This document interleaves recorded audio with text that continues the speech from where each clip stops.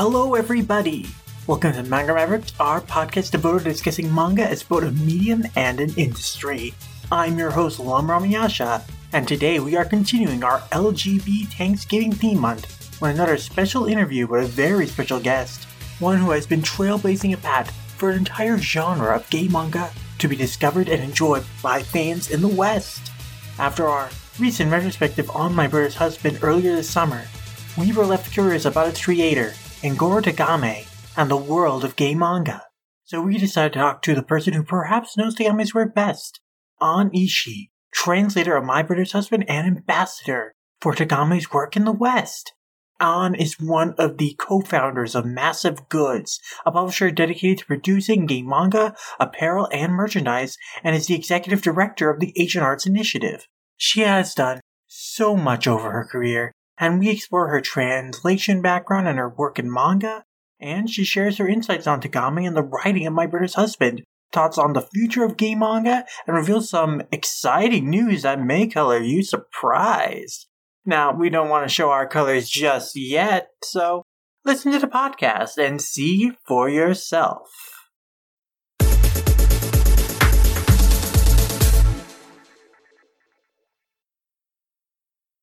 Listeners of Manga Mavericks know that we're huge fans of Gengoro Tagame's My Brother's Husband. We recently revisited the series and fell in love with it all over again, and that made us want to go and learn more about the series and also explore more of Tagame's other work and the world of gay comics that he basically pioneered. And so joining us on the show today is An Ishii, who is the executive director at the Asian Arts Initiative and the owner and co-founder of Massive Goods, as well as producer and translator extraordinaire. And thank you so much for coming on the show. Thank you. Thanks for having me, Siddharth. Yeah. I'm really sad that my co-host wasn't able to join us because he loves My Brother's Husband so much. It's definitely one of his favorites, and it's such a really sweet story.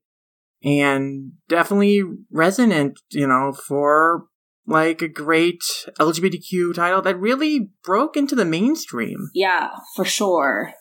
Well, thank you, first of all. I'm glad y'all are fans, or, sounds like. And I don't know. I mean, I'll just jump right into it. But even for us, I think it was a little bit of a surprise. Like, each time the book got reprinted in Japan, and then the way that it was published, it was a serialized piece in a monthly manga, what are those called? Not anthologies, but anyway, just a magazine every month. Oh my gosh, the language is just like escaping me. Anyway, they make decisions on how to compile them as tankobon or as graphic novels while it circulates, just looking at the sales figures. And because it kept doing well, they kept adding tankobon. So it went from, initially it was supposed to be like 1 volume, and it went up to 4. So that's just goes to show how unexpected and delightful the whole thing has been.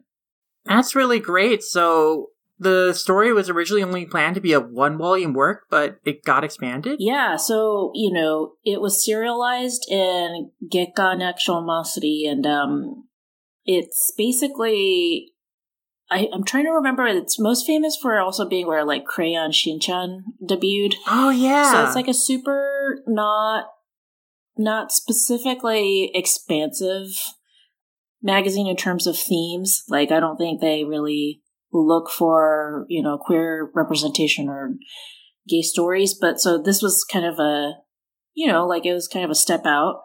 And then apropos, they were like, there was just this understanding that it's all just going to be based on its popularity and sales, whether they kept running the serial. So, and that's pretty common in all Japanese manga magazines. But in this particular one, it just, I guess the results were really positive for so long. They kept adding and adding, but I don't even know if mangaka are given any sort of clue as to it being like beyond 1 or 2 chapters. Like, I think it's kind of like piloting a TV show where, they put it out there and then they can just decide to cancel it, but they didn't, so. That's really great. Reading My Brother's Husband, it definitely feels like a story planned out and complete beginning to end in terms of where all the narrative threads lead and the character arc of Yachi and relationship with Mike. So I'm glad that he was able to tell like a really full story like that, and in a mainstream magazine too. Yeah, totally. I agree. And that's a testament to his skills as a storyteller for sure. But, you know, I remember Takami telling me that he knew when he started it how it would end. Like, he already knew how it would end, right? So everything else in between was a matter of, like, subplots and arcs and character development. So, I thought that was interesting, too. Mm-hmm. Looking at Manga Action's lineup of stuff they published in the past, it seems that they have, like, quite an eclectic selection. They published a Yuri manga from Milk Morinaga, Hanade Hina, which I really like. So, interesting. I'm glad that they have explored a lot of different variety, and I think this story especially was really great because it was a story starring an out gay character and talking about debunking myths about gay people and being out there about gay culture and normalizing it for like a mainstream Japanese audience who might not think about it a lot. So that was really, really great. Yeah.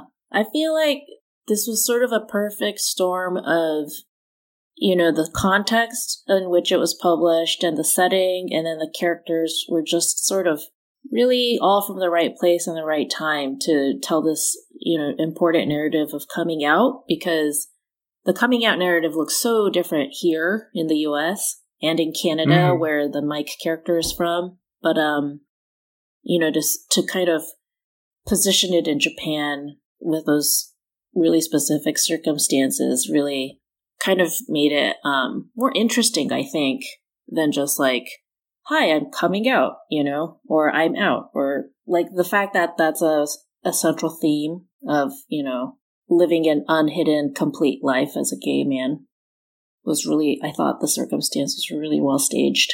Yeah, I mean, it's a real culture shock gap for Yachi, because not only, you know, he's meeting a gay person for the first time, I suppose, but he also is, you know, interacting with a foreigner. So Right.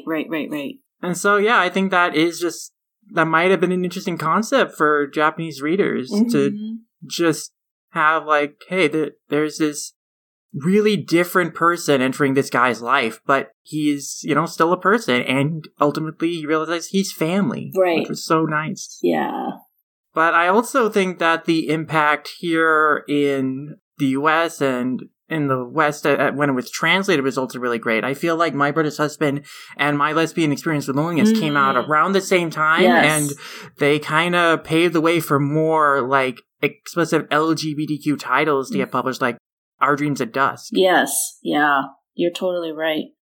There's been a multiplying effect for sure, I think, and I mean, gosh, I don't know if I want to open this can of worms, but, you know, it's also really helped us think about, like, who's writing these stories, right? So it's not that there hasn't been, like, same-sex tension in any manga before, but this is a totally different set of interests and goals and perspectives because they're just, you know, more authentic.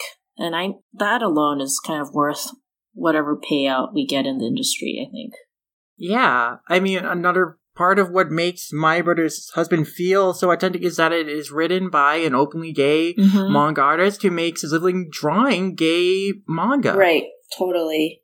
And basically the fodder of the gay manga scene, like reading Massive and all the author bios, introductions, like pretty much every other artist in that book, like basically credits Takami for influencing them. Yeah. I think his role in shaping sort of young gay authors, it can't be understated. I mean, he does so much for his community. It's just like astonishing. And I definitely want to talk more about Tagame, but I think I want to circle back and talk about you and your introduction to manga to start with. So would you like to, you know, explore like your background in manga, like how you got into it? Totally. I have a really peculiar entry to manga because I wasn't somebody who, so I was raised Japanese culturally. My mother's Korean, but was raised in Japan, and both my parents were raised in Japan. And then, I'm a first generation Japanese Korean American, but all of that to say, you'd think I was positioned to just be like reading a lot of manga as a kid, which just wasn't the case. Like I did not read any manga as a kid. I was reading a lot of like American YA and kids lit, and comics just didn't really enter my life until college. I think it was in college I first started looking at it, and then it was actually in grad school that then it was just the most typical thing, but I was introduced to Osamu Tezuka, and like I'm telling you, before this, it was just like I'd read Sandman, I'd read Mouse, like I was just sort of reading all the major sort of established American publications. Didn't have a strong point of view about this, and then my first job was at Vertical, where we were, really digging into Tezuka's archive of adult work. He has so much really cutting edge adult work. Yeah, So that was my first real dive into manga, and it just was mind blowing. And if you read, not to be this person, but if you read like American comics and then see something like Ode to Kirihito or like an M.W., or if you look at these like more adult works by Tezuka, it's like, whoa, just like, okay, sit down, American comics, like we're about to get into it. So that was my manga. That's my manga education basically, is just like seeing a lot of the stuff you're supposed to see as an adult, but without the childhood training. And at the same time, the people who were championing this work the hardest were a lot of independent graphic novelists from the US and Canada. So I was seeing a lot of, what in the early aughts was sort of like the cutting edge graphic novels of those times. I'm thinking of people like David Mazzucchelli, and, things change over time, but between that, or, oh my gosh, Esther Pearl Watson, that was huge for me too. So to me, like, it was never like manga. It was more like adult cutting edge comics from wherever I could get them from. Like, one of the first mangaka I got really into was Taiyo Matsumoto. Oh, yeah. Yeah. So, it sounds a little obnoxious when I say it like that, because it's almost like I'm being, this like prissy graduate student into avant-garde manga, but it just happens that that's where I started. So the same is true for American and certain North American comics.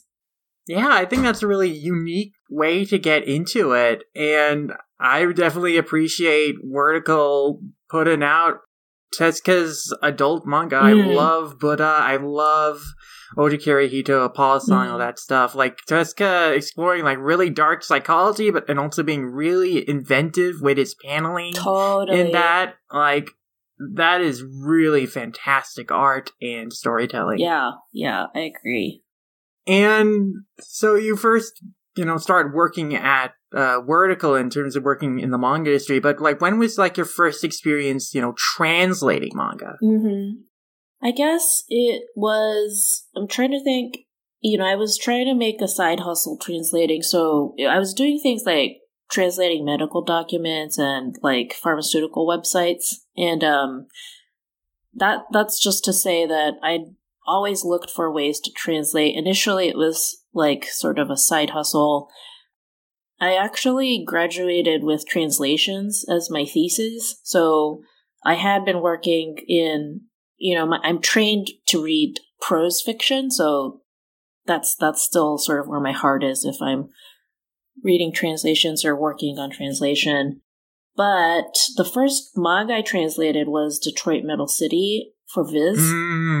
And, oh my god, that was so fun. I mean, oh my god, that was so fun.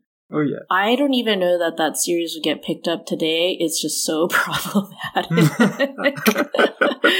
So problematic. But I'd be lying if I said I didn't feel privileged to snuck in before our censors got, not censors CEN, but SEN. Like if our antenna didn't become so acute. Wow, that was such a fun series to work on.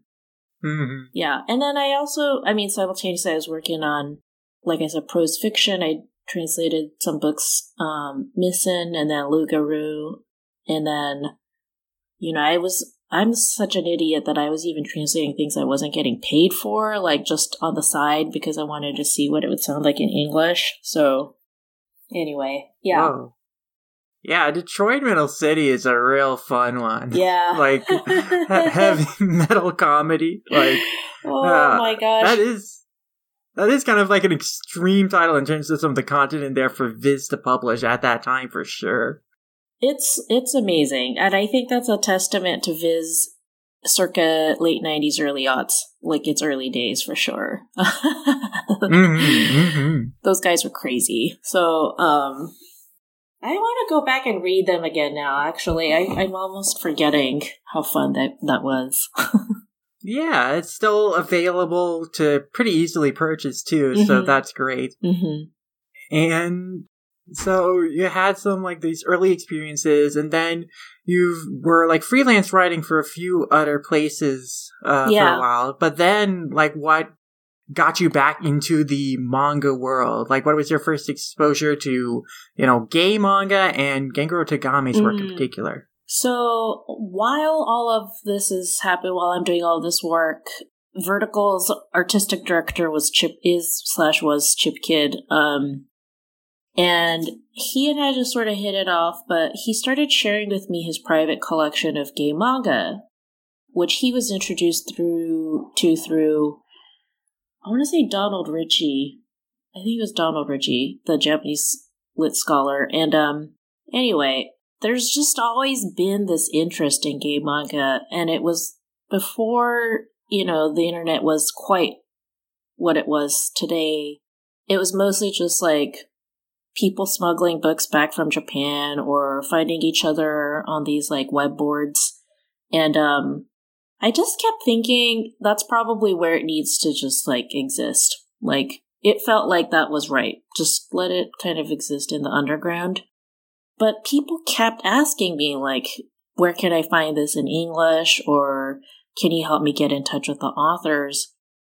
And it was really just like a couple years of this. And then finally it was Graham Colbeans, my co-founder partner at Massive, who approached me, gosh, it was 2010, 11, maybe 2010 or 11 or something. He says, I want to do an interview with Gengoro Tagame for Butt Magazine. And while I'm at it, I thought I'd try to talk to, actually, no, it wasn't Tagame, sorry. He said, I want to interview a bunch of gay mangaka for Butt Magazine. Do you think you could translate for me? And I was like, why would you do all of that work for, I knew Butt wouldn't pay him. Like, I was like, why would you do all of that work for an article you won't get paid for? Also, I certainly don't want to translate all that for no money. You know what I mean? That's like weeks of my life. But I was like, I'd be happy to help you figure out how to do this. And then in like a second conversation about it, I was like, why don't we just publish a book? Like, forget an article. Let's do a book. So it all happened just basically because people kept saying, like, why can't I find this more easily? And what was the process like reaching out to artists like Tagame and then other artists from there to like publish in Massive? Well, the irony is that getting in touch with Tagame was pretty simple. He'd already had Tagame.org. I love that it was org. I have no idea how he got that. And then I just wrote to whatever contact form was there at the time. It might still be the same one. Geez. Anyway, He responded pretty quickly. I was going to Japan for work a lot at that time anyway. So I said, my next trip, I'd love to meet you and just like share with you an idea we have in the US for publishing your work in English. And he was pretty good. He just was like, yeah, I'm open to it. Just like, let me know. All I need is to know like what I get out of it. Like he didn't have any objections. I want to know who we're dealing with and what I get out of it. That's all it was. Very business. But he said it was basically almost 10 years that he wasn't working and where he really thought about, ceasing all manga activity. And then he started traveling and he spent a lot of time just traveling and doing things that he's not specialized in, like writing music or taking pictures. And then realized like his heart really only sang to drawing and manga. So I guess I'm saying all of this because that's like a chapter of this whole thing that a lot of people don't know about, but also because it was during that time that a lot of people were trying to find him to try to get his work in English, and that's why they failed, because he was just off the radar. Like he said he'd stopped answering emails. It was like a dark period. I just was fortunate to have reached him kind of when he decided, to come back online and work again. I mean, it's almost just like blind luck that I happened to reach out when I did, because Chip had written him before and had no response and just assumed it was because he had no interest. And I'd heard the same from others. So that's basically what it was like reaching out. Just I met a Tagame that was very enthusiastic, cooperative, and excited at the opportunity to talk with American readers. And then from there, it was sort of like, as you mentioned, everybody always cites him as sort of a credit to their career. Well, if I say I have him, then all of the other mangaka are like, yeah, I'll work with you. Like if he's working with you, then I certainly have no problem talking to you. And that was really tremendous. Wow. I guess the story just goes to show it's always worth following up on to reach out to people. For sure. I this is a little off topic, but I'm somebody who, I think you can ask anybody, they'll verify this. I'm pretty insistent. Like if I communicate with somebody and I feel like it's important enough to actually get feedback or, response, I'm pretty insistent. I mean, I'm also appropriate. I'm not like a tabloid journalist or anything about it, but I think that's so important. I tell people all the time, like, there's just like, you should always reach out, even if it feels like a risk. Because the other thing is, I've gotten some pretty shitty responses, and you think that would hurt your feelings, and it does. It like kind of sucks, but it actually just kind of, then you can say, oh, well, that's happened now. Like I've had that experience now. I don't know. I like telling people to just go ahead and reach out. Yeah, and the connection that you made with Tagame is so valuable because basically you are now sort of his agent and manager for overseas, like here in the States. Yeah. Like you've helped bring him over to several conventions and you've been translating a bunch of his work, including My Brother's Husband. Yeah. I'll say one more thing about this because it's so important, I think, for manga fans to know. What's worse is when you don't reach out and just like start using their materials without permission or even an acknowledgement. Nothing pisses off mangaka more than that. Oh, yeah. I mean, I think that ties into the piracy conversation, which is explored a lot in the authors' bios in Massive. Like pretty much every artist has something to say about how piracy has not only like hurt them financially, but just personally. Yeah. Like it is hurtful to have your work be read in a way that is out of your control. Yeah. And you're not really seeing any of the reward from that.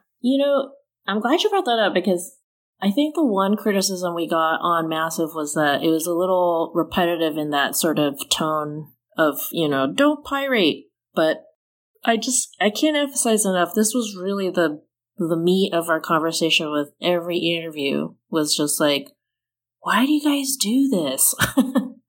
You know? And not that it doesn't also happen in Japan and Asia at large, but I think in Japan especially, licensing and permissions look so different. It's just like bonkers to them, I think, to imagine, like, if you say you respect my work as much as you do, you say on social media all the time that you're number one fans, why would you then do this to me? That just feels a little cuckoo. So yeah.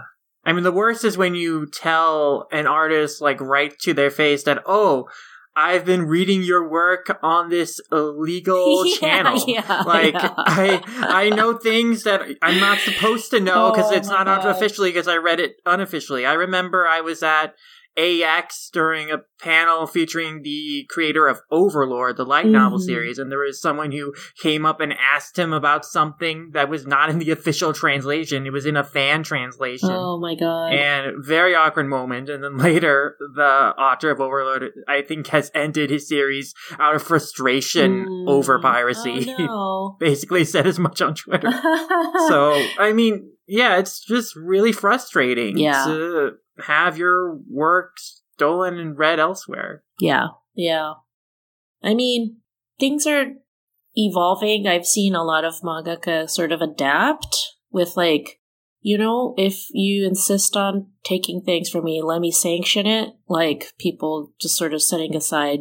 I think it's pretty common now with all comics artists, actually, is to just, like, to actually create a platform of free content. And then, you know, with the books and things that actually have licenses, it's like, well, I gave you all that free stuff, so now you can actually go get the book.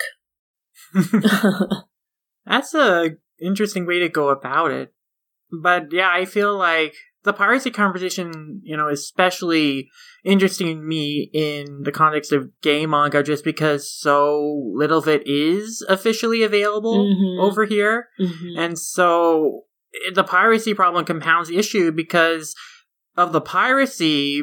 I wonder, you know, publishers are already, you know, maybe skeptical about publishing it, but now that deters them even more. And that only also discourages the artist for even wanting to pursue official publication too. Right.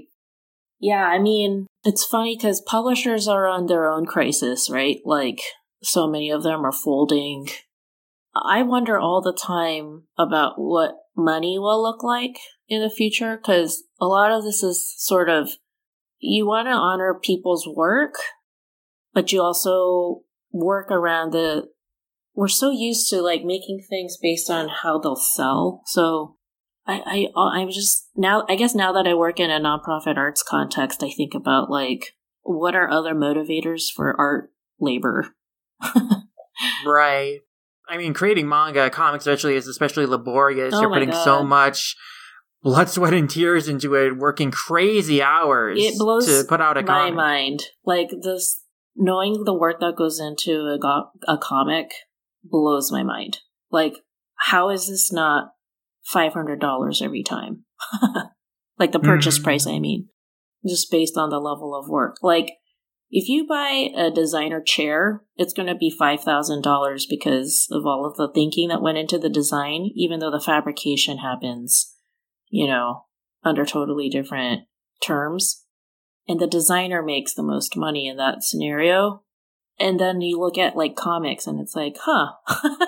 It's like, like, oh my god, I just read an issue of Optic Nerve that probably took Adrian, like, a couple months to finish, you know, and get it done correctly, and it was $12. Like, okay. A bit of an imbalance in terms of actual labor put in and then the cost to the reader. I mean, yeah, and then on the other hand, I totally get, like, publishing is mass merchandise, so there's probably 1,000 copies out there, and et cetera, but nonetheless, I'm always like, wow, I think cartoonists just have the most amazing work ethic. Definitely. But speaking of the changing publishing landscape, I guess I do want to address something that I was curious about, because a lot of the gay comics magazines that were out there have kind of closed down. We mentioned G-Man earlier, and G-Man, was discontinued a few years ago.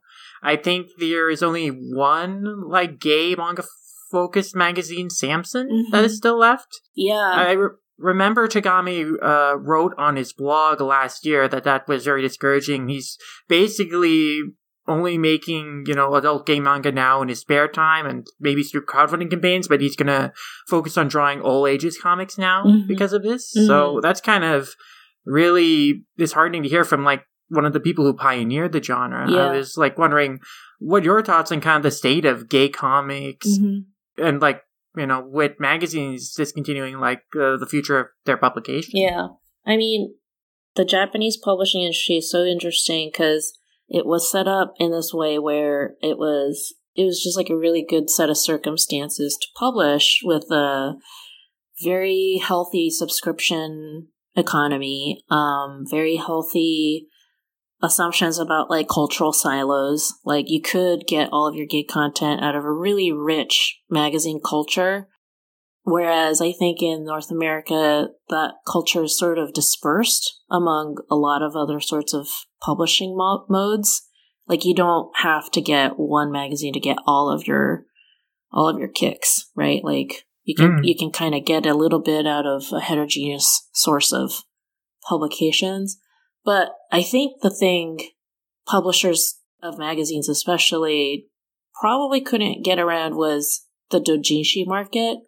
I mean, self-published comics, printing comics in Japan is so efficient and such high quality. Self-publishing in Japan is it's a really sophisticated industry now. And there's just so many ways to get your content without having to go through the middleman of a magazine now. I think that's one big aspect of what's going on. And my personal thoughts on this are that it's kind of a shame. What's so great about magazines anywhere is while you're reading one thing, you accidentally discover other things, right? That's for me, the best part is, I just keep thinking of how people talk about Playboy, I got it for the articles, but that might actually be true. I might get it for the porn and then accidentally read an interview, right?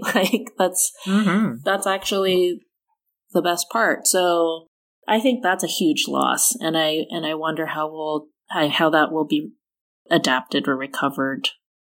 I know a lot of people marry their hopes to dating apps, but that's also sort of, I find that problematic because then it ties it to sexual activity, which isn't the way we like to, consume culture, a lot of us. So it's interesting that I want to keep an open mind about it. I don't want to get too nostalgic, but it is a shame, I think, overall.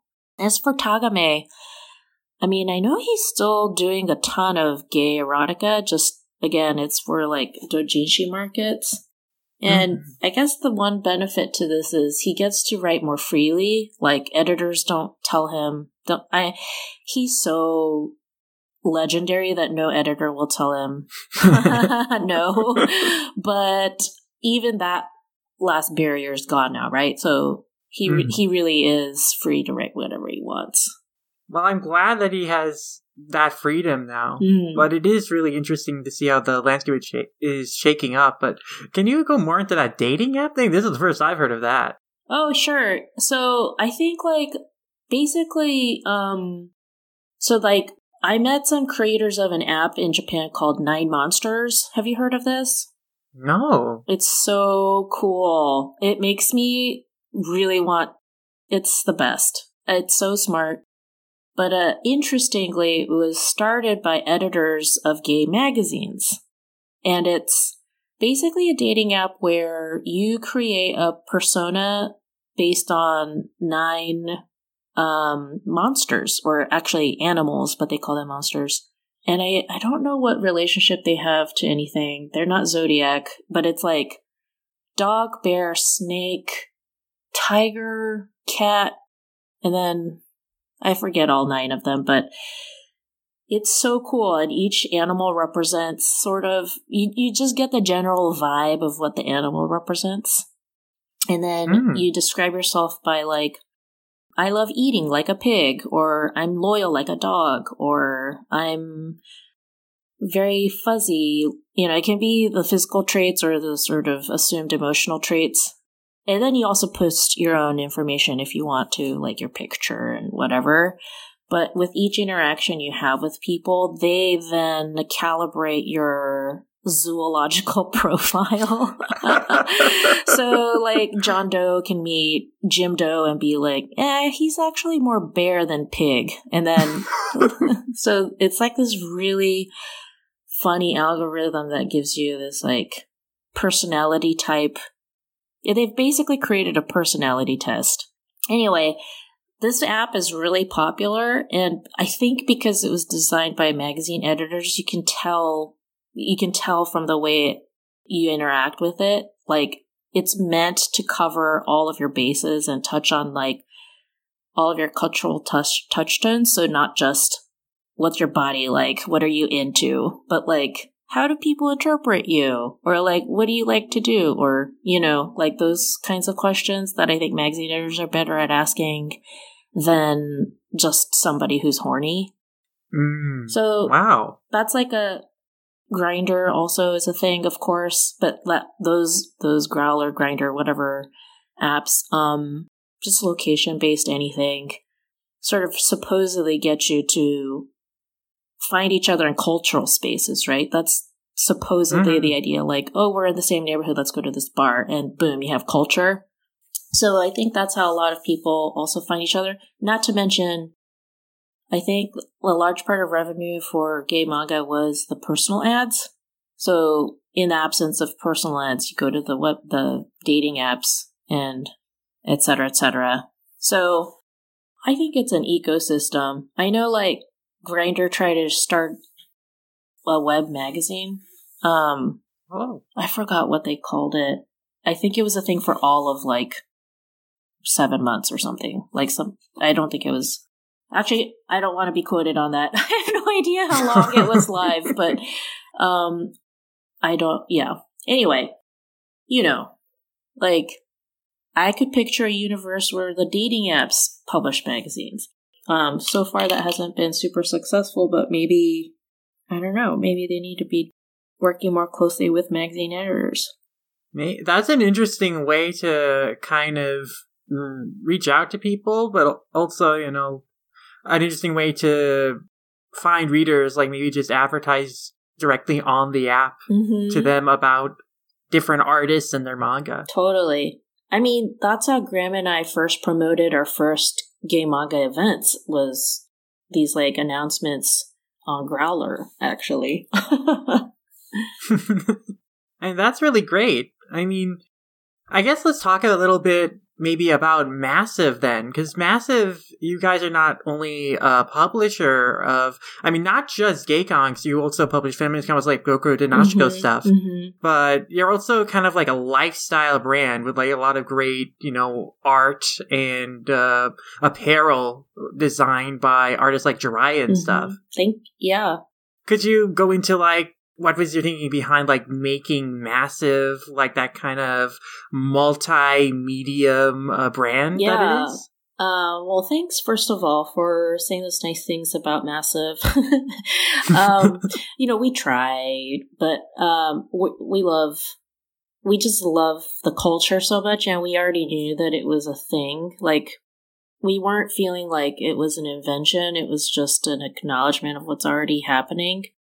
The only thing is, Graham, being such a phenomenal design thinker, just always had ideas, and then some of them were just, like, impossible to ignore. So one of them, you know, I mean, I actually am more of, like, the marketing person, so I just try to understand opportunities and, you know, assess liabilities. I'm very, just, like, Ms. Business Admin, but, I was sort of like, well, the books are definitely not going to make enough money for us to set us up. Like, we had a 2-book deal with Picture Box, but we knew that didn't really mean anything if we wanted it to be sustainable.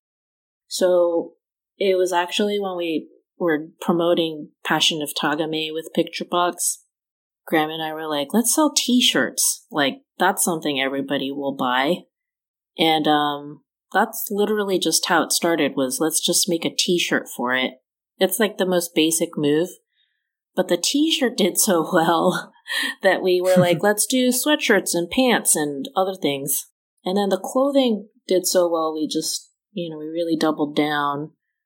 And then we were like, I think it was funny. We were like, fashion, yes, that's like so transgressive and like a real opportunity to talk about the plurality of body types and, body positivity. But then we realized what a shit show the fashion industry is. Oh, no. Oh, my God. And so horrible. It's just impossible to do it correctly, because at some point in the supply chain, you do have to resort to sweatshop unless you're making everything on your own. And we just couldn't reconcile with that. So yeah, probably no ethical way to really run a huge fashion brand that puts out tons of projects. Exactly. I mean, and apropos of comics being too cheap, like, not without it being $600. You know what I mean? Like, we could have figured it out, but then the t-shirts would have been like $60. So right. And that'd be a price point just too high for the average consumer. Right. Just like pointless and unfair.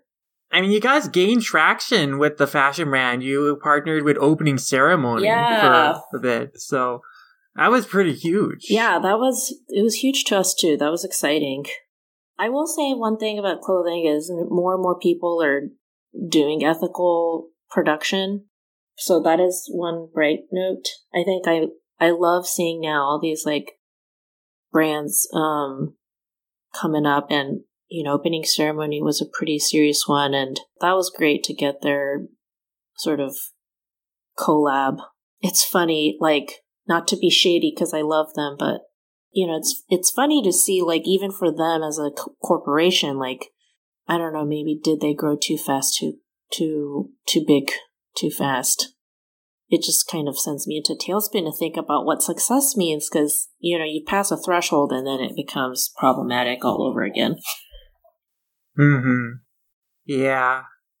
But, I mean, I still think it's cool that you guys are able to navigate in, like, different industries like that, and we're able to gain a following, you know, with, like, gay manga culture, like, the body types that Jiraiya draws, and that's part of what makes a gay manga special, is, like, the body types of the men in the stories. Like, they're these big, beefy guys, rippling muscles, some are a little chubby, a lot of diversity of body types that, if you're reading Boys Love, you get, like, the slender, more thin and thin kind of men. So, I mean, that's really awesome to, like, see, like, just a shirt of, like, two big, beefy dudes, like, just looking at each other lovingly. Right. I can't agree more. I went through such a transformative education just working with these people. Oh my God, just everything from... I think if you ask the average I don't even know what to call them because there's so few of them, but anybody who hasn't had experience with the queer community, like all 10 of them, I think now if you ask them, if, describe a gay man, it would look like Ryan Murphy, or like, somebody from it would just look like a very catalog sort of hairless, white-ish svelte person. And when I was meeting these Japanese artists for the first time, they were all genuinely confused. They're like, we don't understand why this is the public image of a gay man. Like, if you meet us, every single one of us would prefer, a soft sort of person, not hard-edged. Somebody who doesn't shave 5 times a day, somebody who, and, oh my God, it was really eye-opening. Like, we totally have it wrong. And I think there's more sort of accuracy and representation today, thank God, but, that's been so interesting. Yeah, I mean, queer people are like all diverse. Yeah. They aren't just a certain way, unlike like certain media stereotypes would have you assume like certain stereotypes about gay men being very effeminate. Exactly. In like Western pop culture in especially. But yeah, I mean, that's what's good about like having, more diverse stories to show, hey, there are a lot of different people of different body types, of different backgrounds, Totally. that who are all queer in their own unique way, which is really special. Yeah. And I actually am interested to hear your thoughts on kind of the relationship between BL and gay comics, because I know a lot of artists have dabbled in one and the other, and they go kind of back and forth. And I was wondering, like, what your idea of like the distinction between them is. Like, in my mind, it is definitely the body types, and I think maybe for some people it would be like how explicit the sex is, but I don't think necessarily that gay comics all necessarily even have to be sexual. They can also just be love stories, but I was wondering your thoughts on it. Yeah, so I feel like I've been thinking more and more lately about taxonomies, I guess. Not just BL and gay manga, but just generally. And like, I think about every time I go to the supermarket, a supermarket in a different town, and how they put things in different places. And then like, so for example, I was just in like rural New York visiting in-laws, and I went to a supermarket and I was looking for tortillas. And I knew they'd have them because I just knew. But long story short, I started in the bakery section, then I went to the, quote, ethnic aisle, woof, and then I eventually found it. Yeah. When I found it, it was in the bread aisle, and I thought that was, like, really surprising. But then I also found, like, there was, like, I don't know what else to call it, but, like, the white people version of tortillas, which they kept, like, close to the bakery, and then the quote, authentic tortillas, what looked like fresh tortillas manufactured by, like, not El Torito or whatever. That was in the bakery section. I guess my point is, like, you're going to find the tortillas anywhere in the supermarket that the supermarket decides is where the people go. So that's kind of how I start to think of the taxonomy of culture. So BLM, gay manga, sometimes the distinction is arbitrary. Like, I do see BL sometimes, I'm like, wow, that looks a lot like Takeshi Matsu or somebody who's like only done gay manga. And conversely, sometimes I'll look at gay manga and be like, okay, I see we're, delving into, like, especially kimono, like the furry stuff.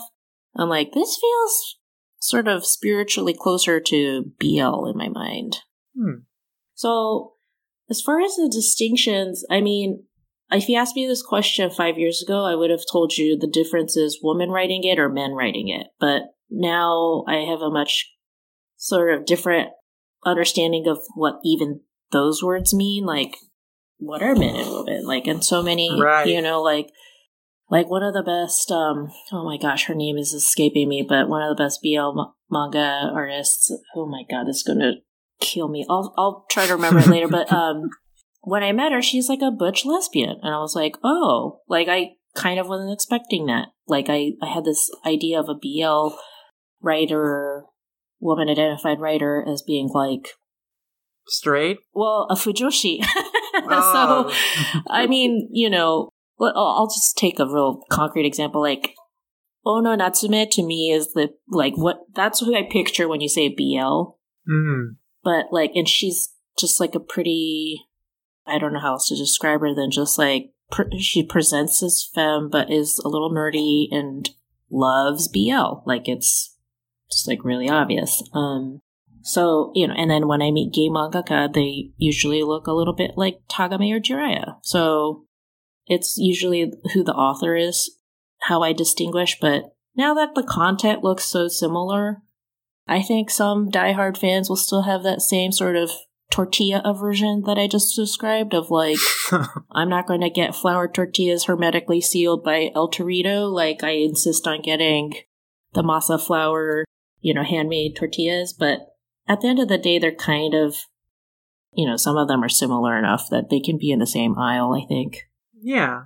I mean, reading, the introductions to Massive, you have a lot of artists talk about how they have actually done BL and they go back and forth between doing BL and gay comics. Yeah. And it seems to me that, these stories, they're not written like from just one type of person and for one type of audience. Right. Like, there's a lot of diversity in the creators and in the audience. That's right. Who enjoy it. Yeah, absolutely. So I think that we're getting more of an understanding of that as more education is just being done exploring queer manga. Mm-hmm. And so you have people kind of get away from like these binary distinctions, these simplified boxes that you categorize works in. Yeah. And I'm just hoping that there are more, gay comics that get licensed and published. I mean, we talked before that most of the work is being done in doujin now. Mm-hmm. And now we're seeing more publishers come up that are explicitly licensing and translating doujin, like Iridori Comics. Mm-hmm. So I'm hoping they will find, a new avenue to get works officially translated and released over here on sites like Faku or, even some other sites maybe that are dedicated to gay comics, like Fudakiya has been set up for BL manga. Yeah, totally.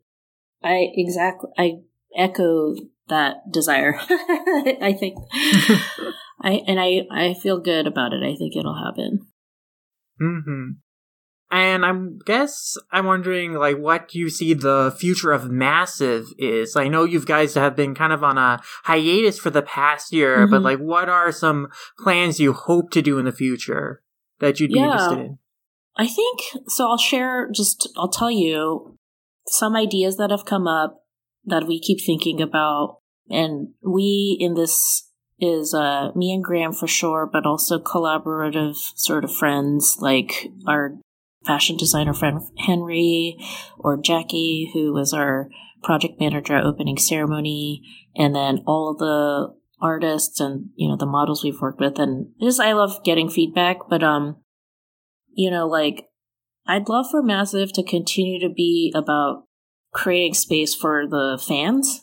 Mm-hmm. Nothing brought me more joy than the events. I think just like the cons and the mixers and even the drink and draws, I wish we could keep doing those kinds of things where we just like encourage people to meet. But I think in the last several years, a lot of nightlife movements have started, like bubble tea and oh my God, why can't I remember the name? Oh my God, the Toronto Nuho Queen, that's it. So that's one thing, is just like, what if we became an environment for events?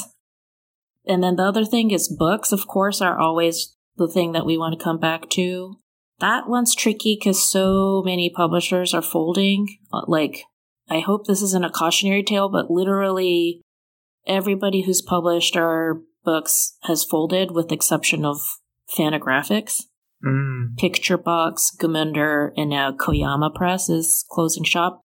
And like that can't be good, right? Like, so I wonder about the sustainability of independent publishing. And then when we talk about the fashion stuff and clothing, now we're like, what if we do rentals? Like, we just do these beautiful bespoke, like handmade things and then rent, like kind of like the Rent the Runway model. And then lastly, my favorite idea, and I just don't think it's feasible, but my favorite nonetheless, is kind of taking over what Rentboy was doing, but for like specifically Asian bodies or like other bodies. So like a portal to help people meet, big bodies, non-binary bodies, bodies of color. But that was like a really highfalutin idea I would still love to develop, just it would require so much more time and money. So that'd be a wonderful idea, though, especially since, one of the really great aspects of gay comics is that, it shows Asian body types that, is against like kind of at least this Western perception of what Asian male sexuality is. Right, exactly. And that's what I think that was the most important feedback we got, was just how important it was for a lot of folks to be able to not come out sexually, but come out just like visibly, right? Like for visibility. So that was really exciting. As for like the immediate future, I think Graham and I have committed not to shut it down for now. We're just keeping it on standby. But we're both so involved in our community activism that like, that sounded really braggy. I didn't mean it to sound like that, but we're just like, we're so busy. Like, it's just like the hours of the day get really all consuming with work. So we're in complete agreement that that's much more important right now. Mm-hmm. But I'm trying to figure out how to make time for this. I'm also open to suggestions, to be honest. If your listeners have ideas or want to collaborate with us, I'm all ears. So there's that. I mean, I'm not taking any credit for this, but I have seen since the beginning of Massive just so many more queer Asians in the public eye. So exciting. That's so exciting. And like, I mean, in an ideal world, the future of Massive is that one of them takes over.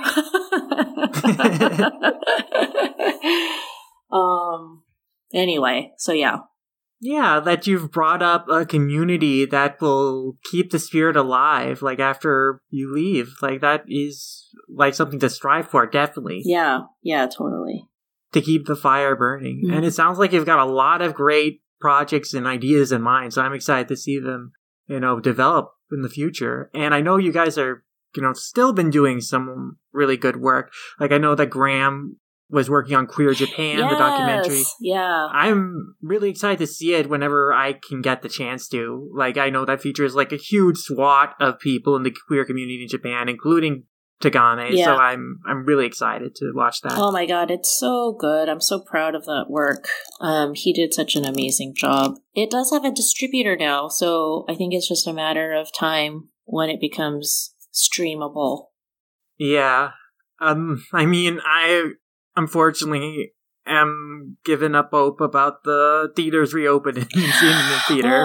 I know.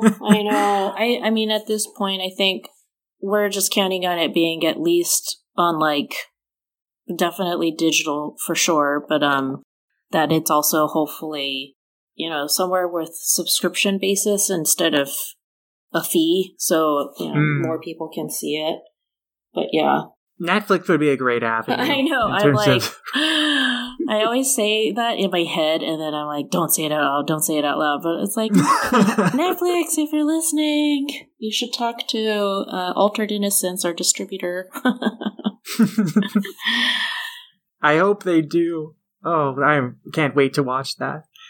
We did a really good overview on the gay manga scene and kind of the state of it, but I do want to talk a little bit about Tagame and your work on My Brother's Husband in particular, if you've got the time. I guess just to start from the beginning, like, what was the genesis of My Brother's Husband for Tagame? Like, why did he start drawing it? And, like, what was his interest in doing it? There are a couple things about this I know. One is an editor, a highly placed general market editor. I don't think the one he ended up working with, but just somebody kind of important.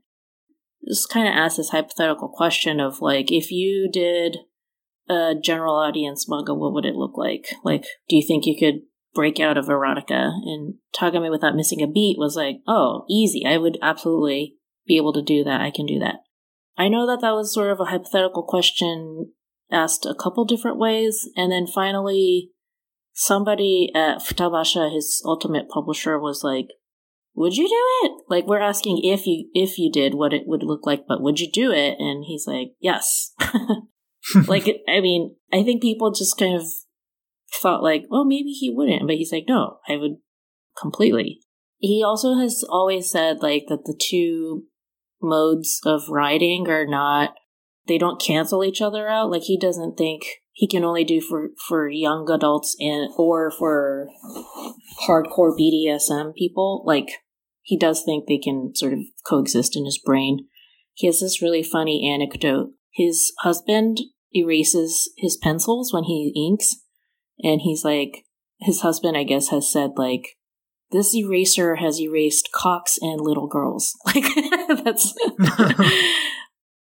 So the other thing that happened is, I think, I'm going to own this if I'm remembering it incorrectly, and it wasn't, like, it was just sort of implied in a conversation somewhere, but, What Did You Eat Yesterday had come out. Ah, yeah, from Yoshinaga. Yeah, and, I guess there was some questions in the gay community of, like, why is this the work that's getting mainstream attention? Like, why is, So that was just like another impetus, I guess you could say. Like, shouldn't this be something written by one of our heroes? And then it was a combination of gay writers being like, who's the guy who's going to do this for us? And then publishers asking Tagame, like, would you do it? And then finally it happened. But it was like several years of this kind of, what would it look like for you to be in the mainstream questioning. Wow. And probably thinking about the story that he wanted to tell for like a mainstream, mostly straight audience, I suppose. Right. And then the big kicker here was, is it possible to write gay stories for straight readers? And I think he successfully answered that, so.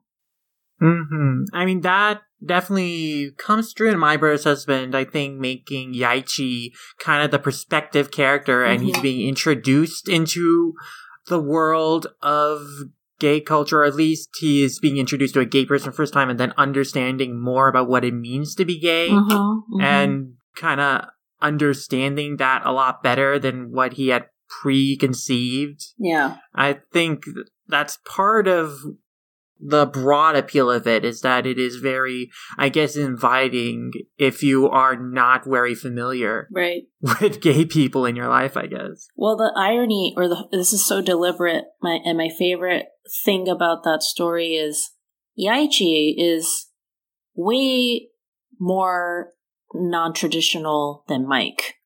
Like, he's a divorcee, single father without a job, really. Right? Like, and that's part of his fear, is that he will be judged for being a single dad. Yeah. He's worried about people looking at his family and saying, oh, you can't raise your daughter by yourself as a single dad. Like, he has like that kind of moment of fear that kind of comes to a head when he has the conversation with a teacher later on in the story. But also it is something that makes him start to understand, oh, like, this isn't that unusual to be in living like the way we do as like separated parents raising a daughter. And Mike is also not unusual. Like, this is all normal. Right. We're all normal people. Right. Yeah, exactly. And I love that juxtaposition. Like, Mike's the more norm-core-y person, and, but their blended family just kind of shows, like, all of us can be normal. Normal as normal does. So. It's a great celebration of a non-traditional family, which I think, definitely is relatable for a lot of people who, might come from separated homes and, have all sorts of different living situations that are different from the traditional idea of two-parent households. Definitely. Yeah. And from there, My Brother's Husband did really well in Japan, and I was wondering, like, the road to get it licensed and published overseas. And it's interesting Pantheon picked the book up because, I mean, that was basically their first manga they published, That's right, yeah. That's all Chip. I think Chip had wanted Pantheon to do something with Tagame since day one, and it was always too erotic or too dark, and then this happened, and he's like, we have no excuse now. We have to do this. Yeah. So I guess he was able to just have it in at Pantheon, convince someone there to publish the book? Yeah, because he'd been beating that drum for so long. Honestly, I think the editors were always like, yeah, we agree. It's just, it's too... It's hardcore. Yeah, I mean, the stuff that Tagami explores in his books. I'm like just a lot of BDSM, a lot of really harsh stuff. I mean, the one story where a guy is raped by like this goat god thing, the Greece one. Yeah, the Grecian cow. Yeah. Yeah. By the Minotaur. Oh my god. Minotaur, right? Right. Yeah. No, I know. Can you imagine if that was a Pantheon title?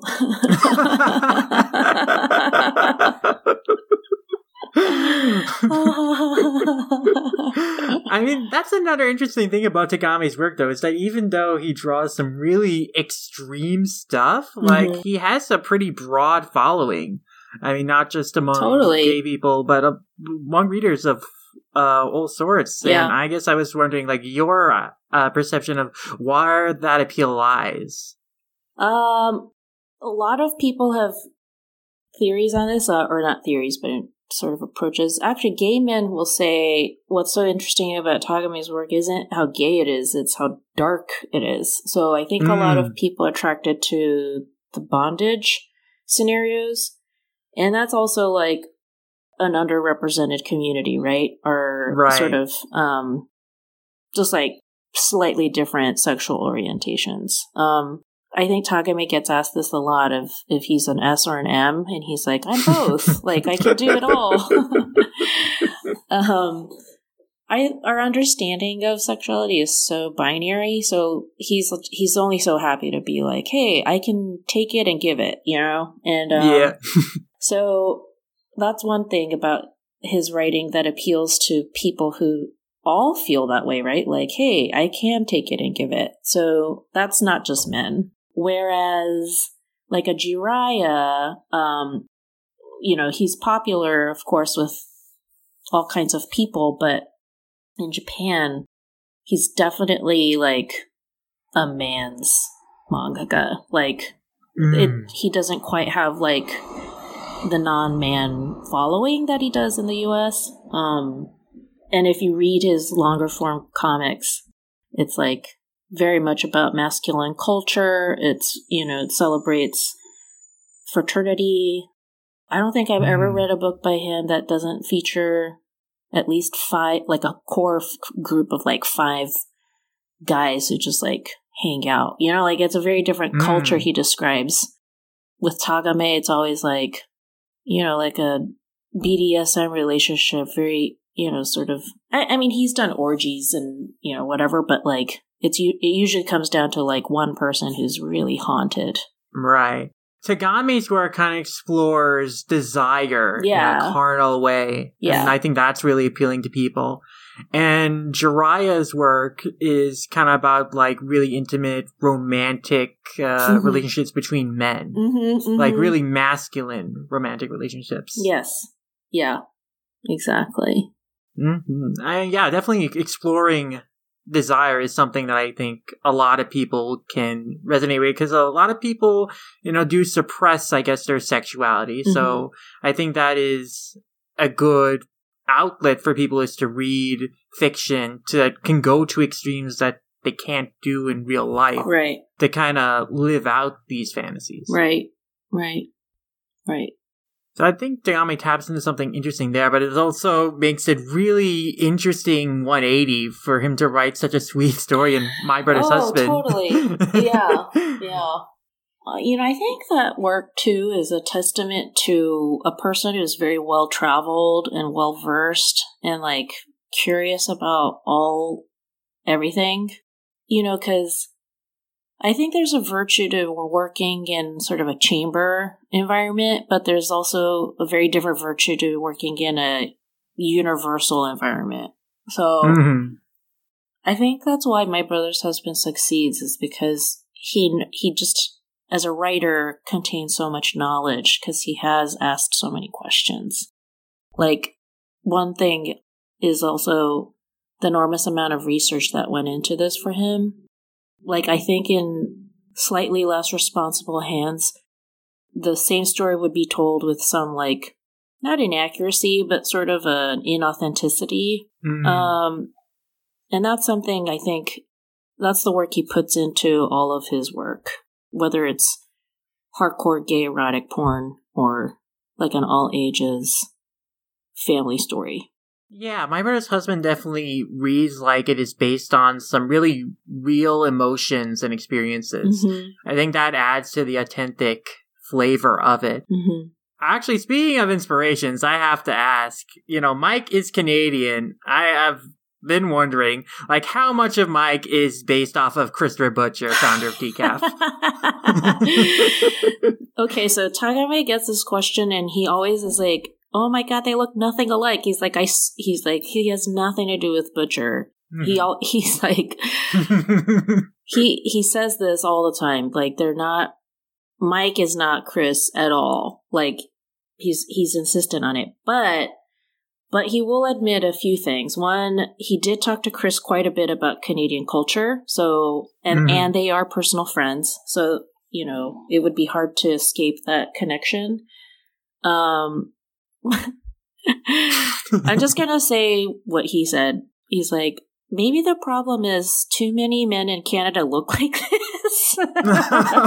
He's like, don't you think a lot of Canadian men are thinking right now, like, oh, is that me? Like, he's like, I think that a lot of people look like this. He's like, I drew somebody who I think, he's like, this also, and, he named people. He's like, this also looks like this guy, and it also looks like that guy. So with all due respect to Chris, who's completely just like a one-of-a-kind human being, Tagame is always like, oh, I'm kind of sad that people think, like, I can, I wouldn't have at least just said, like, this is based on Chris if that were actually the case.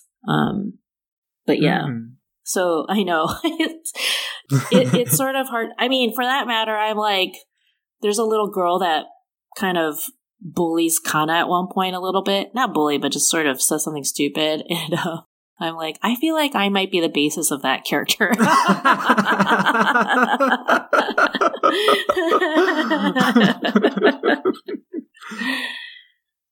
Wow. There we go. Yeah. I mean, I'm sure all these characters draw a little bit of inspiration from, people Tagame spend in real life, but not explicitly one-to-one are those. No, right.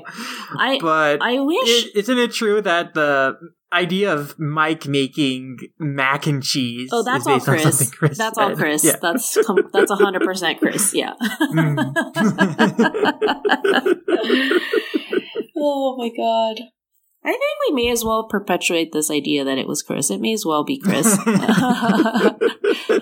yeah, it's certainly fun to think that way. I love just Tagame's response to this question each time is always so funny. He's like, I guess to speak about your work translating the series in particular and addressing, I guess, culture gap things, there's moments in My Brother's Husband where Mike misunderstands a Japanese word or speaks in anglicized Japanese, like saying "hasban" or something like that. Right. I was wondering, like, what was your approach to moments like that, and what were some of the more difficult moments to translate? Oh, God.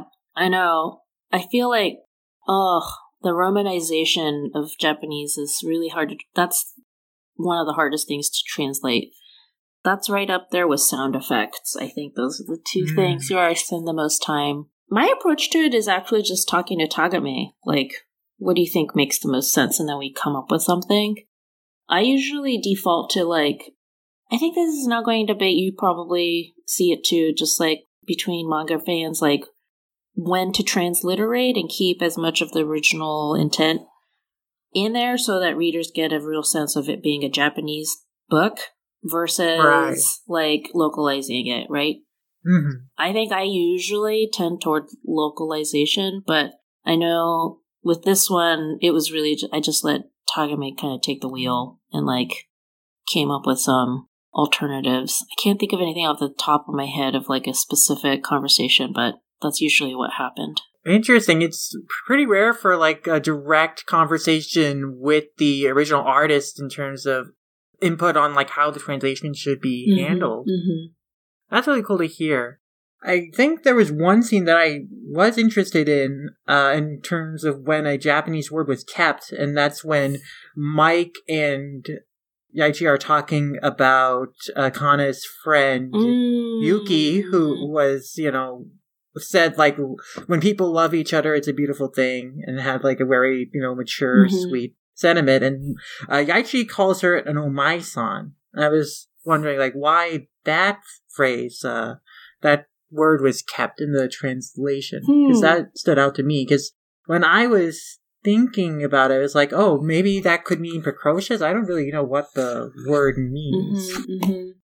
I think, yeah, it's funny. I guess I don't completely remember exactly how I ended up keeping that word, but I think it's like when there's a way of titling, or there's a way of describing, I'm just trying to think of like another corollary, but if it's especially a sort of idiomatic way of titling somebody, like when we say things like, okay, your highness, like that doesn't really translate if there's an existing monarchy, right? Like then it just sounds inappropriate. Whereas like just giving somebody like a really arcane title of like precocity, there's certain situations where it just makes more sense, I think, to do that. Okay. Yeah. I mean, that makes sense. Like some, I guess, titles or nicknames just don't like translate very well in the same context in another language. Well, it's sort of like, this is very different, but it's kind of like when we say sensei, like it means something different than teacher, right? Like right. And sensei is kept in the translation too. Right. Because I think that's like, in Japan, you can call anybody sensei who you have this deferential relationship with. So right. Sensei can not just be teachers, but also doctors. Right. Like anyone in a position where you respect them. Right. Exactly. I think it's interesting that words like sensei and senpai, I feel, have just become a part of the English lexicon now, just because of Japanese pop culture. Yeah. Well, I'll say too, now that like this harkens to the latest kind of scrambling, a lot of pop culture around English use of the word master, but it's like that power dynamic. I think it feels safer to use the Japanese language because it's not based on the same oppressive systems. Like they're different oppressive systems, but maybe not. Yeah, you know what I mean? Like it's just different. So when we can, if we, in the absence of being able to say master, like, oh my God, like if woof. Like, if we started translating it as master, it would be... Yeah. There are, like, implications there that are kind of uncomfortable and also not really reflective of, like, what we are trying to establish the relationship to be. Right. So, yeah, that makes a lot of sense. I mean, even seniority doesn't sit well with Americans, right? Like, just because you're older, you know... But senpai, that's kind of all it means, is like, or that's sometimes all it means. Yeah, it means senior. And like you just, for like, I think English readers and audiences who just grow up in Japanese culture, it's just a cute way of addressing someone as like being older than them, an upperclassman. And that's like the only context. It's not necessarily respect there. Right. It's just almost joking. Totally. you see the word being used in the American kids' TV shows now because those creators have grown up loving That's so funny. Anime. Oh my God, I have to see this. Like, do you have an example? Like in Craig of the Creek, definitely God. so much Japanese pop culture references. Definitely, there are definitely weebs in there who make use of Japanese words like senpai. I'll have to check that out. Oh yeah, it's a great show. Yeah. Yeah, I mean, just in general about translating Tagami, though, does Tagami write in particular style that you find really interesting or challenging? He really does take the tone of, like, there's a familiarity to how he writes. I guess the reason that's, you know, like, there's very familial tone, it's very, like, you're really in there. He's a staunch disciple of storytelling. Like, universe building and storytelling are so important to him. So it's less about, like, I mean, character development, sure, but, like, not character development like you're going to get a bunch of hero shots. Like, It's more sort of in the whole he loves building ecosystems. So I'm always surprised that what is dialogue and what is visualized, because he's so smart and does have so much information in each of his universes. His writing, his dialogues are so familiar. And I think a pedantic person who had as much information as him would resort to things like narration or like really long exposition, but not him, right? Like that's really pretty good, I think. Show not tell, right? Like he's really, I think, pretty good at that. Though he and I talk about this a lot, like how language changes. I don't know if it's a difficulty, but just something that takes a little longer is when he is using like English or kind of speaking in the English or American context. Because he does that once in a while where a character just like says something in English that he wrote in himself. That's always a little awkward because I usually find myself like suggesting changes. But it's like he did write it, but I'm basically being like, I think you meant this. That's really cool. And again, I mean, it is great that you're able to like kind of talk one-on-one with Tagami about like how to approach translation. Yeah. I mean, I'm really lucky we have a relationship. I know, it's not always that way, but I feel very lucky. Mm-hmm. Yeah, I think he really is a fantastic artist and writer. And My Brother's Husband, it never like feels overbearing with any of the dialogue. All the dialogue feels really naturalistic, and so much information is communicated just through great visual information. We talked a lot about how great Tagami's visual metaphors were in the series, like Yachi talking to his own reflection in the mirror, and then like the shadow of his brother always haunting him. Like there's some really great evocative imagery in the work. Definitely, yeah. And I guess I want to round off our conversation by talking about what the future of Tagami's work might be, and especially in the West, brought over in English. Because he's currently been doing, an all-ages one called All Our Colors. I mean, it recently ended. I really hope to read that one day. But, he said that he's focusing on a lot of old ages stuff. And I was wondering, like, what your thoughts are on, his direction of his career in the future and receiving more of it overseas. So, Our Colors is signed with Pantheon. I'm translating it now. Wow. Yeah. I wonder if they've announced it. I mean, the contract... I have not heard an announcement, so this is my first time hearing about it. I'll have to talk to Pantheon. That probably was my job. But we did sign a contract, so it's like happening. I'm translating it. We're working on it for next year, to come out next year. I'm super stoked on this one. It's so, so good. It really sings to me, actually, a little bit more maybe even than My Brother's Husband, because it's set in a high school, and that feels a little closer. So excited about that. He's also still doing, like, his, self-published stuff and finding people. He's now crowdsourcing English translations. I am talking to people about a second set of gay erotica from him, like maybe even a Passion 2. So that's probably going to happen, but not, like, immediately. So those are some things in the immediate future that are being planned.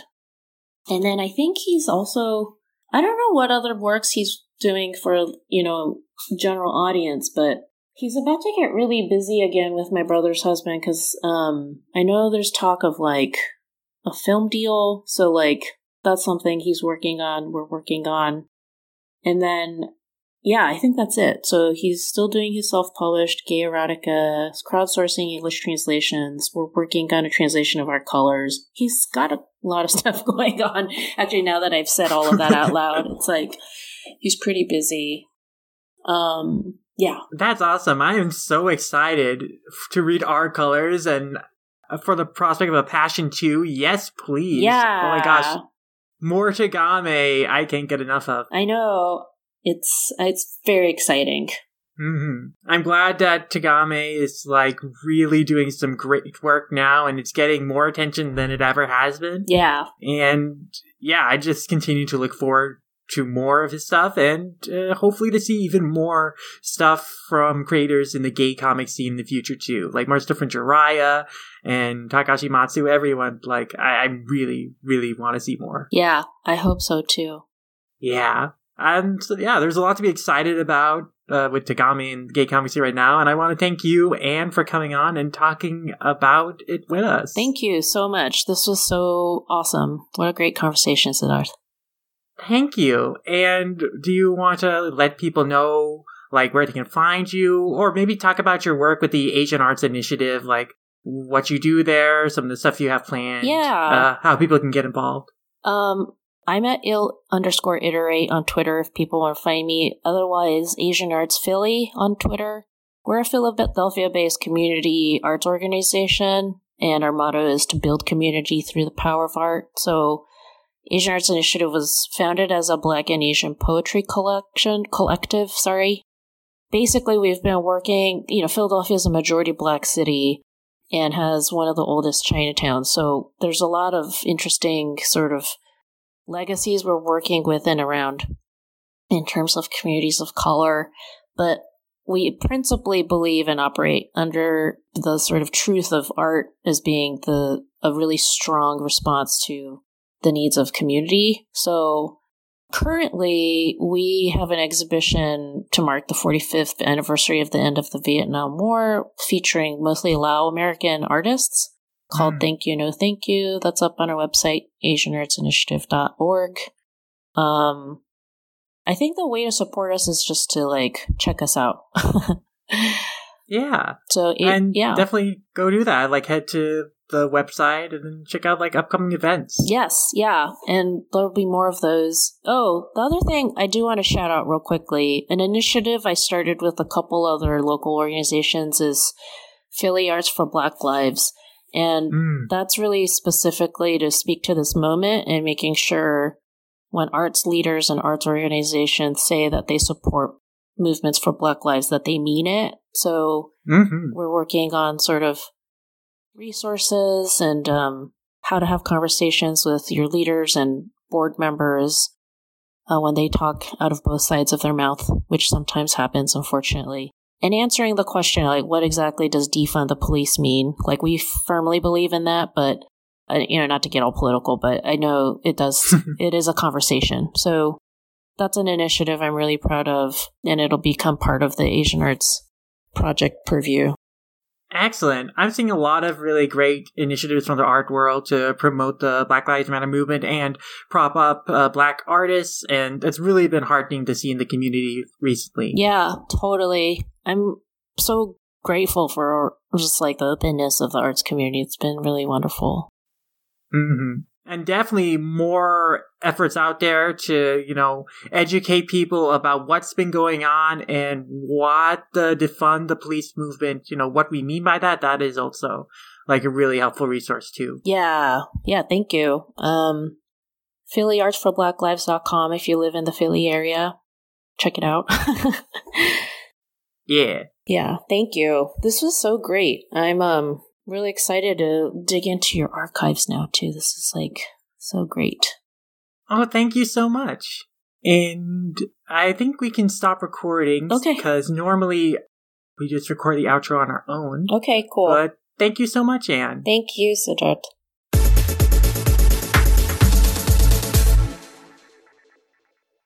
Thanks again to An for coming on the show to discuss her publishing background and thoughts on the gay manga scene and Goro Tagame.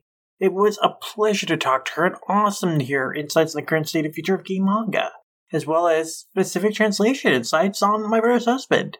It was also exciting and an honor to, basically break the news that Our Colors is indeed being published by Pantheon in 2021, though they still haven't announced it with a press release yet, which is strange to me considering that we recorded this interview with An a couple months ago, back in June, so either way, I am still really excited to read Our Colors when it comes out and know that it's in great hands with An, and I'm really looking forward to Passion of a Gengar Takame 2 and all the other projects she and Takame will be collaborating on in the future. And definitely check out Anne's work with the Asians Arts Initiative and participate in their upcoming events and see how you can get involved. I wish I had more gay manga specific or Takame related community shoutouts for this episode, but alas, I haven't really come across anything recently. But I still have some great stuff that's come out about LGBTQ manga and by LGBTQ creators for this time.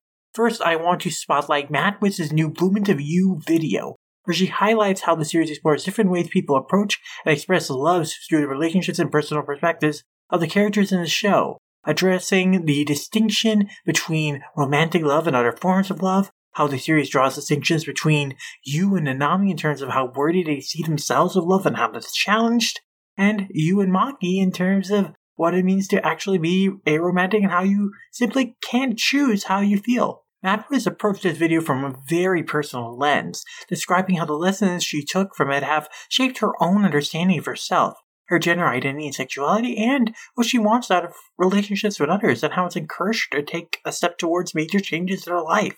It's a really awesome, affecting video essay and analysis of the series' themes and how impactful it was on Matt Wiz in particular, and I really recommend it if you're a fan of the series. Matt Wiz's video also made me want to rewatch another great video on the series, which brings me to my second shoutout, Zaria's analysis of the Bloom Into You anime from a few years ago, where she described Bloom as a watershed production for your anime in terms of being the kind of beautifully made cross-demographic production that Yuri anime so rarely receive, with Bloom really being the flagbearer of a new exciting trend of more widely popular and transgressive Yuri stories. Zaria puts Bloom into the context of Yuri's development as a genre, to highlight what makes the story stand out and reflect emerging trends that buck the fatalist heteronormativity of early Yuri works to embrace a more modern understanding of queer sexuality and that queer couples can live happy lives together, a more hopeful, encouraging message underlying modern Yuri stories.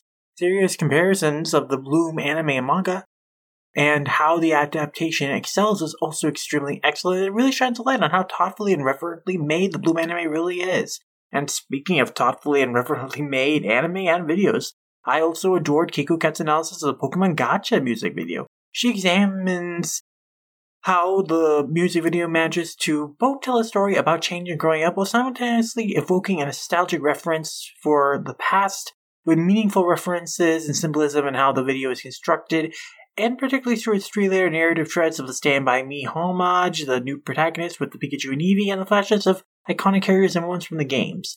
Much like how the video is packed with detail, Keiko Kat's analysis is dense with insights and observations, like coalescing into a really beautiful and moving piece on the impact media and the Pokemon franchise in particular can make on you, and that it's okay to hold on to those memories and the nostalgia as things change and you move forward in your life and you grow up. And I really loved that video, and Keiko Kat's personal and emotionally charged video essay tribute to it has really made me appreciate it all the more.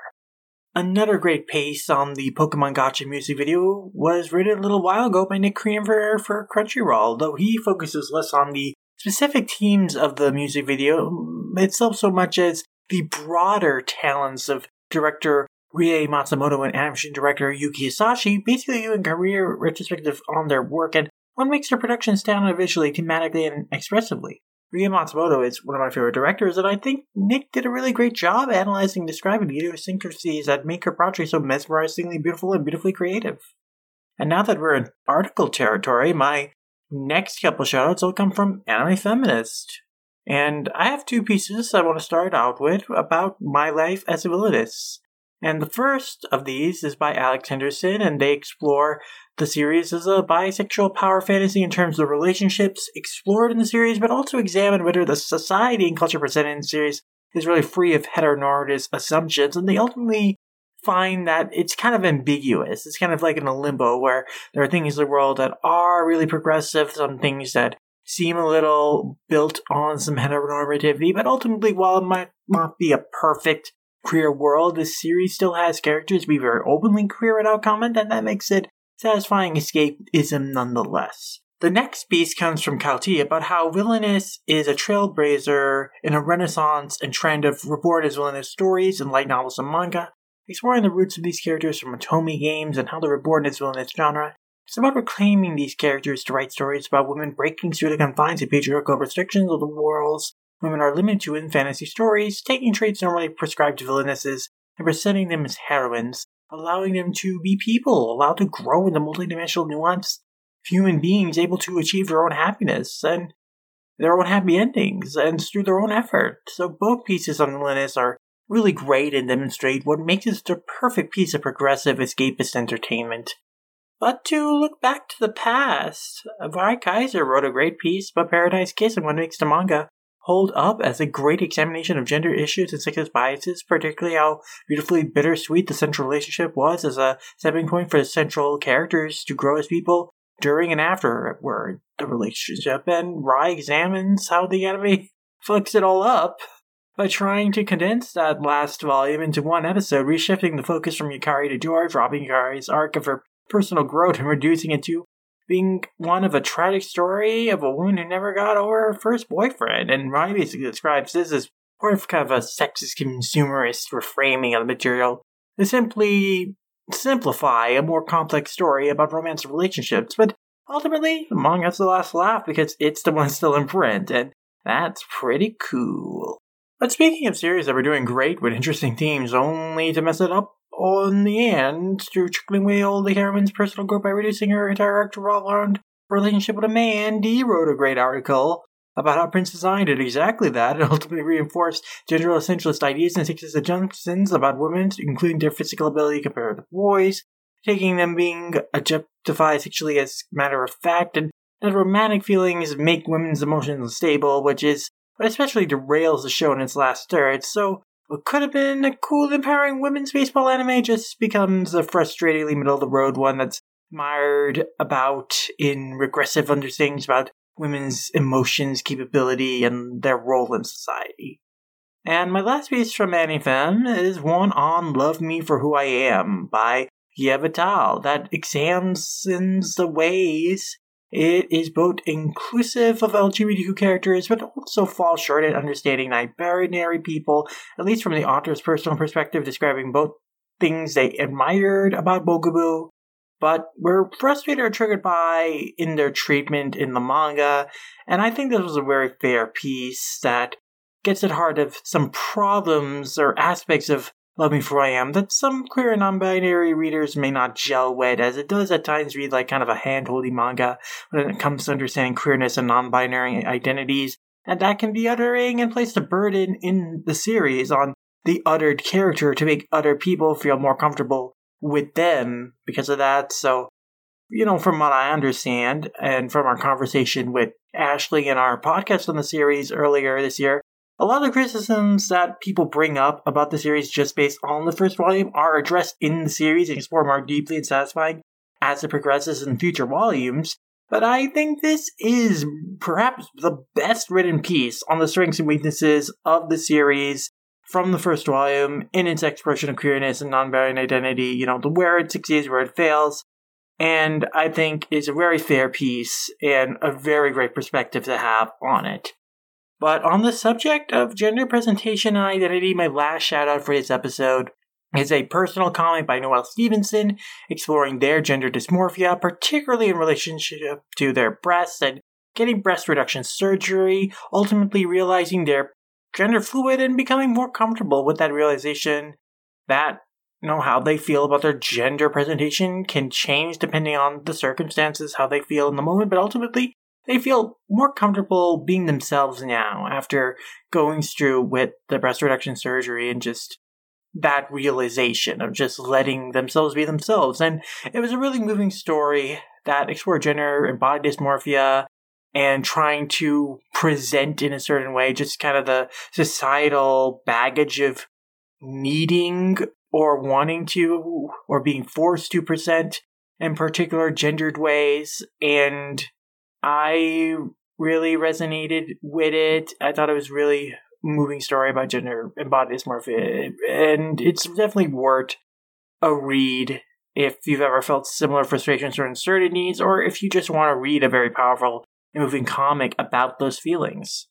But that wraps it up for the shoutouts and this episode, and thanks again for listening. Look forward to the remaining installments of LGBT Thanksgiving with our interview with Jack Cottrell of Mars Eastern Entertainment coming out next week. In the meantime, if you want to check out more of my work, you can find me on Twitter as @LumRamyasha, and pretty much everywhere I'm at by that name. Wherever there's a LumRamyasha, that's where you can find me. You can also read my manga reviews on allthat'scoming.com. We've got a lot of books coming in and a lot of reviews going out, so look forward to more. As for the show, you can find Manga Mavericks on Twitter at @manga_mavericks or Manga Mavericks on Tumblr at mangamavericks.tumblr.com, on YouTube at YouTube/Manga Mavericks, or just search for the channel in the search bar and you'll find it. We're also on every podcast listening platform you can think of, like Apple Podcasts, Spotify, and Stitcher, so if you'd be so inclined, we'd really appreciate it if you could leave us a rating and review to help us grow and reach more our hearts and ears. And you can also send us feedback to our email at mangamavericks@gmail.com. We really appreciate feedback, and it helps us improve the show, make things even better. And you can also help us make the show better by supporting us on Patreon, where we offer a variety of tier options you can subscribe to for a slew of perks and privileges, including early access to select podcasts at our $2 tier and monthly bonus podcasts at our $5 tier. In fact, $2 subscribers were able to listen to our interview with On over 3 months before we released it on our public feed. So if you want a lot of early stuff, like we've got tons of podcasts up on our Patreon weeks to months in advance of their public release, including our recent podcast on Tite Kubo's Burn the Witch, where we interviewed the series' official localization team from Viz Media about their experiences working in the manga industry and on the series. So there's a lot to look forward to the Manga Mavericks podcast in the coming weeks and months, but until next time, this has been the 140th episode of the Manga Mavericks podcast, and we will see you all in the next one. Sayonara!